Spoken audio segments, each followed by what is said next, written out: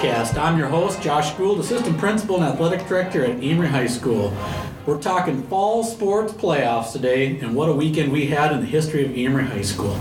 Joining me today on the podcast are seniors Mason Bosley and Madelyn Granica, along with junior Andrew Carlson. I want to thank you guys for joining us on the show today. Yeah, we're very excited to be here. Awesome. First off, I need to give a huge shout out to our girls tennis team for their great showing this past weekend at the state team tournament down in Madison. It's not broadcast on television or anything like that. It's kind of a long haul to make it down there. A lot of their families went down, but the girls really did play their hearts out, despite being heavy underdogs to a perennial power from the southern part of the state.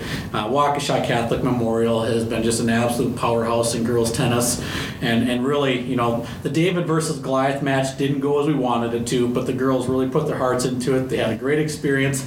Second year in a row, our girls tennis team made it down to state, which is pretty darn remarkable. Really, this was the first of 4 huge events we had going on for the Amery Warriors. The second big event of the day was the cross-country sectional held at St. Croix Central High School. We're really excited to have with us today state qualifying runner Andrew Carlson. Andrew, state qualifying runner, how does that feel to hear that? I was pretty excited to get to state. I was the last one. I was the last seat in making it to state, and just happy that I could go. Okay. Well, tell us a little bit kind of about how the cross-country season went, whether, as a team or for you personally. And then I'm curious what your thoughts were going into the race on Saturday. Yeah, we had a pretty interesting season. Over the summer, I trained really hard. Towards the end of the summer, I had surgery, which kind of slowed me down a little bit. But by the end of the first race, I was pretty much back to where I was the year before.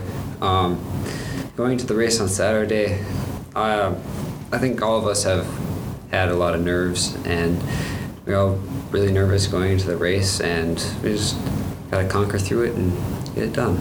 Well, I talked to Coach Enslin before your race, and we specifically talked about you and some of the other runners, and he said, Andrew's split drop-offs in mile 2 and mile 3 are hardly any different from the leaders. He's right there. If he can get out and run with those guys and stay with them, I think he has what it takes. Did you have the same thing going through your mind as you were going into that race? I did. My first mile, I stuck with the top pack. I was in the top 5 at the end of the first mile. I dropped off a little bit the second mile, but I stayed fairly strong even though the winds were pushing us back. It was a pretty windy, miserable day on Saturday, that's for sure. Now, Andrew, let's be honest here. 2 years ago, as a freshman, you were running in the 22, 23-minute range, which that's nice if you want to go out and run the 5K at Fall Festival and be respectable, but to go to state, you got to run in the 17s, which you did this past Saturday. Is this something that's always been on your mind? Was going to state as a cross-country runner, always a goal for you? What are your thoughts as you kind of reflect back on where you were 2 years ago to where you are now? Well, 2 years ago, I definitely didn't think I was going to go to state, especially a junior. But I think seeing our lead runner last year, Jude, go to state really inspired me, and throughout the summer and track season, just to keep going and go to state. Well, when you bring up the inspirational part, everybody's got to have someone that they look forward to and you look up to. And, it's great that you had Jude as that mentor type person. Mason, is there anybody that sticks out for you, especially in soccer, that I want to be that person? I would say as a sweeper now, it would definitely have to be Craig Richter. He graduated 2 years ago, and he was a 2-time unanimous all-conference player. And he's just a remarkable guy and just the hardest working player I've ever seen. So okay. I try to emulate that in my play. Love it. Madelyn, how about you? Anybody out there that was kind of that person for you? Well, coming into, as a freshman, I really looked up to, Kat Fowkes and Jillian Jensen, just because they kind of, took me under their wing and really taught me how to work hard in athletics. Well, you three have all talked about how someone impacted you, and I'm sure you guys are having that same impact on others, but don't forget how much of an impact you really do have. So make sure you guys do grab that next person under your wing and kind of move them to the next level. Mason, you said you kind of had some memories of Andrew when he was younger as well as a runner. What do you have? Well, it's just amazing to see the transformation that Andrew's made starting in 7th grade track. He worked hard, but his his times are just okay, and then he's slowly worked his way up and up and up, and now he doesn't even look like the same runner that he was 4 years ago, and it's remarkable to see. Yeah, a lot of work, dedication, effort, and you've had fun along the journey, right? Yeah, I have. Running has just been one of those things that is just super fun to do because you're with a team. You're kind of like a family. Yeah. Well, and I think that's the one thing that people don't realize about cross country, that bond that really connects you with all the miles that you guys put in together. I see when you guys are running through town, you guys are a family when you run, so that's great. Well, that kind of leads us up to event number 3, Mason. Kickoff was about 1 o'clock on Saturday with a 30-mile-an-hour wind out of the northwest. The boys soccer team won the regional title yet again as we take our aim, trying to get back to state for the second time. Congrats on the win, and tell us about the game versus Washburn-Bayfield. Well, we started out pretty well. I would say almost the entire game we dominated possession of the ball. And from a defensive perspective, I don't think we allowed a shot on goal the whole game. So we felt pretty dominant. Their defense was phenomenal. They tried to put as many players behind the ball as they could, but we were able to break them down a couple times and got 3 goals on them. So well, and I think I remember having this conversation with a few people. I probably even had it with your dad, but it was a 3-0 game. But it felt like it could have been an 8-0, 9-0, 10-0 game. I mean, the game was literally played in one half of the field, and for sure. it really was a dominating effort on the part of our boys soccer team. So Mason, all year long, you guys have kind of been the hunted. You guys have had the big target on your backs, the expectations, the success that we've had. Has that impacted your team's mentality at all? I don't think it has, because we've been used to it over the last couple of years. Every year we're one of the top teams in the conference, and we have to know that every team is going to give us their best possible game, because this is the game that they circle on their calendars.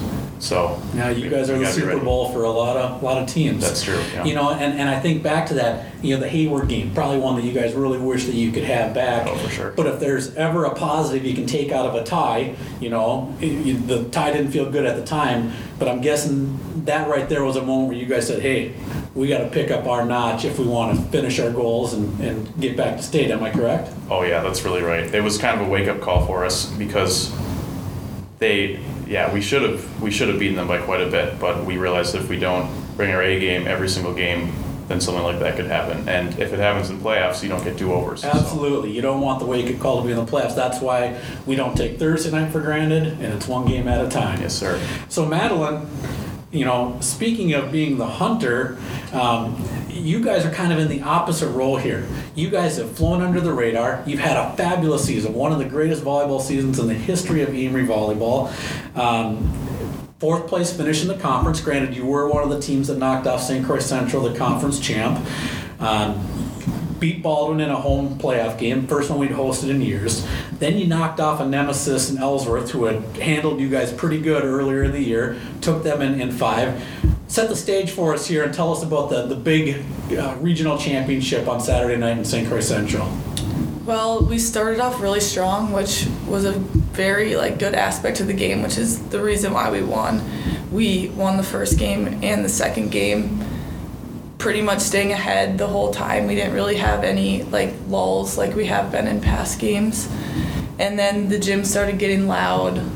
The Central fans, the Amery fans, all getting excited, and we dropped the next 2 games to them. So then we went on to the 5th, and it just kept getting more intense the farther the game went on. The fans were louder. We were more and more nervous. And then it was back and forth that whole 5th game. And they had match point on us twice at the end, that they could have won it if we would have made any mistakes or done anything differently than how we did it. And then we ended up winning 17-15 at the end. Well, it certainly made it exciting, and I've talked to a number of the girls the last day, and I said, you don't have to wait to win in 5. You were able to win these things in 3 and 4 and make it a lot less stressful on everybody, But do you guys feel like that underdog role? I don't know if I looked this up. So you are the lowest seeded team left in the state. You're a number 6 seed. there's nobody besides 1, 2s, and 3s left in any other bracket in the state. Here we are as a number 6 seed. How does that make you feel right now? It just makes me feel really accomplished, like as a team together, because we started off the season like average. We were pretty successful, but we never thought we would be this far. No one thought we would, and we came in as a 6 seed, and we were hoping to win a playoff game. Then we ended up knocking off the 3 seed and then the 2 seed to be regional champs, and we just have all the momentum our way. Lots of bandwagons from around the area all rooting for us, so it's really exciting. Well, it's a lot of fun, and hopefully, we can, get our own bandwagon going and get the Go Big Red troops out in full-fledged Army mode here on Thursday night. Well, let's talk schedules. So Thursday is a huge day. Mason, we've got the soccer game coming up versus Northland Pines. This is a team that we have met in the playoffs before. I don't know so much during your run here on this team, but it's definitely been a team that we've played over the years. So we've got them on Thursday at 3:30. If you guys win, what happens then? The sectional final would be in Cumberland against either Arcadia or Columbus Catholic, and that's going to be at 1 o'clock. So. Okay, that'll be 1 o'clock in Cumberland on Saturday if we win. Madelyn, what's the schedule for volleyball here? We play Thursday night at 7 against Bloomer and Osceola, and then the winner of that advances to the sectional final in Altoona against either Mosinee or West Salem. Okay, and that's a 7 o'clock start on Saturday night? Yes. So, we are 2 games away from state for soccer and volleyball right now. So just exciting times. And of course, we've got Andrew who's going to be running on Saturday. Andrew, what time are you running in the state tournament? I'm running at 1:10. 1:10 on Saturday in the boys Division II race. And I'm sure you've got your own little goal there for what you want to achieve and what you want to do. And I can't tell you guys how proud we are of all of you. The school is buzzing right now. The community is buzzing right now. And we are really looking forward to Thursday, Saturday, and hopefully a number of events on Saturday. So I want to thank you guys for coming on the podcast. Thank you for being great leaders in our district and being the role models that you guys are. Go Big Red!